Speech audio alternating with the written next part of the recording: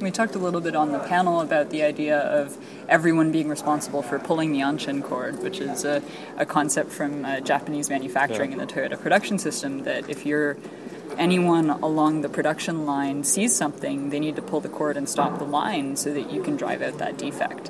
And I think applying that idea to security response, to security vulnerabilities, to security alerts is something that we're trying really hard to implement at Slack, and I think we've had some really good success with that.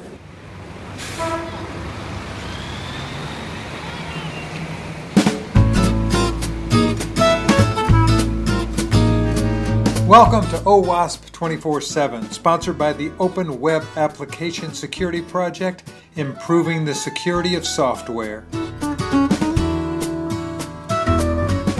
With support from the Nexus Community Project, supporting millions of open source developers worldwide. Additional support provided by CAT-SCAN from Proactive Risk.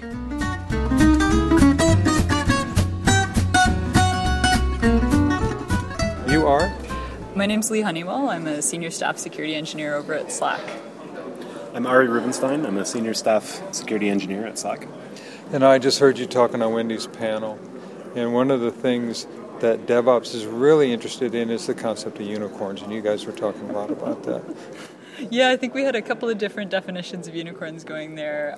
The idea that to be a unicorn is to be doing exciting, innovative, agile work around security. I think that's a more interesting one than talking about people's valuations. I don't know, valuations are pretty good. There's some cool non-unicorn companies doing cool security work and exploring in the open source field.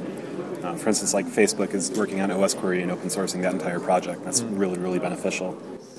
Yeah, and that's something that, Facebook is a pretty huge poster child in terms of DevOps, in terms of continuous deployment. So having that server-side monitoring of what's happening on your machines, it's just adding another layer to the onion. When people think of Slack, I don't think they immediately go to the security aspect. I think there's actually a lot of really interesting security features that Slack has, both on what we're doing on an engineering side as well as what we're providing to users. Whether it's Standard and Plus teams are able to enforce two-factor authentication across their entire user base, different types of users, restricted accounts, being able to bring third parties into your team in a controlled fashion. Everything from that to compliance exports, the different ways that you can take your Slack log data and integrate that with your existing SIEM infrastructure and get really useful, interesting data around where your users are coming from and what kind of behavior they're having. I think there's a lot of good stuff going on there. Yeah. Anything going on with chatbots with you guys? Actually, one of our coworkers, Ryan, if you go to slack.engineering, our engineering blog, just wrote up a blog post around a chatbot that does distributed security alerting. So moving beyond just the idea of a centralized SIEM to getting your users acknowledging security requests using a two-factor token, so YubiKey in our case. Since we're growing really, really fast, we can't just hire a 40-person security team and say, hey, we're going to process every alert by ourselves and we'll let you know if there's trouble. We have to actually look at different opportunities to say, hey, can we actually train our developers, or can we train anyone in our company to recognize bad activity, or at least be able to speak up about it? We talked a little bit on the panel about the idea of everyone being responsible for pulling the Anshin cord, which is a concept from Japanese manufacturing and the Toyota production system, that if anyone along the production line sees something, they need to pull the cord and stop the line so that you can drive out that defect. And I think applying that idea to security response, to security vulnerabilities, to security alerts is something that we're trying really hard to implement at Slack, and I think we've had some really good success with that. We've also been rolling this into our development lifecycle, where instead of giving all of our developers, here's all of the OWASP things, or here's the entire resource. Just go read the wiki. Just go read the OWASP top 10 and you'll be good. Basically creating resources to help prepare them for that and say, this is kind of what this is going to be. This is kind of what XSS is. This is kind of what SQL injection is. If you would like to read more, here's some better open resources for it. But getting it in a more consumable format for anyone to look at. Giving them the condensed version that's highly customized to our particular environment so that they're going to get the most value immediately in terms of the code that they're writing. That's been something that Ari's been doing a lot of work on. So we can basically say, here's the OWASP top 10, here's basically what these are, but this is how we deal with it in our code base, and this is how you can follow through and continue to mitigate these threats by using these safe libraries or using these approved functions or not using these blacklisted libraries. As far as the engineering shop is concerned, are you using automation? Are you using DevOps principles for what you're doing? We have a lot of linting and static analysis stuff in flight right now in terms of stuff that we're developing. Some of it is already in practice. Some of it is on the roadmap. Yep. We have a fully automated code deployment system with built-in code verification, and it's all linked back to Slack, so I can say, hey, Lee, can you review my code? And it'll send me a Slack notification. Yeah, and she can thumbs up and say it's totally cool, or say, oh, it's not cool, or hey, I don't want to review this. Can you ask this person to do that instead? And this is actually a technical requirement to be able to ship into production. So we can use this system to tie into other resources like static analysis or linting, or be able to identify bad practice and say, hey, this is not actually okay, or hey, you're touching this file and this file. Usually when people touch it, bad things happen. You need to talk to these 3 specific people to make sure that that's okay. So you're building corporate memory that way, then?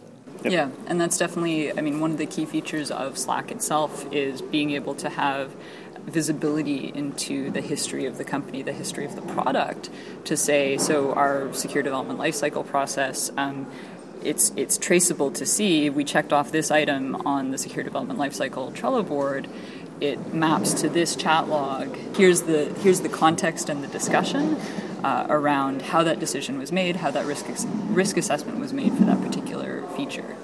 We can go back in time, and if we have a lot of bug bounty reports from one feature where we had XSS pop up twice, we want to understand why. And when we said we were okay with XSS, are our resources as a security team, are they not good enough? Should we improve this? Should we help out with training? Or should we change libraries? So we have the ability to look back in time with Slack and say, hey, what was the discussion around the time when this decision was made? So we're able to evolve our process in a lightweight way if we get, as Ari said, if we get a lot of bug bounty reports about a particular feature, we can look back at how we developed that feature and say, oh, hey, maybe we need a little bit more guidance on this particular type of attack. Maybe we didn't have any guidance on this type of attack, and we need to write some up or contribute it back. Yeah, and just having it be able to adapt to the changing security landscape as new categories of attacks are being discovered. We're able to put guidance into the process in terms of how to mitigate them. You guys are 2 years old. Not you guys, but the company is 2 years old. Massive growth so fast. What's coming next? Well, enterprise is on the radar. I bet. It's coming. I can't remember which quarter it is, but it's this year. We're working very hard to add the security features that our customers need to deploy this in an enterprise environment. Yeah, we're always listening to feedback from customers about what they want. If you have any questions, tweet at SlackHQ, and we'll do our best to answer them, because we're trying our hardest.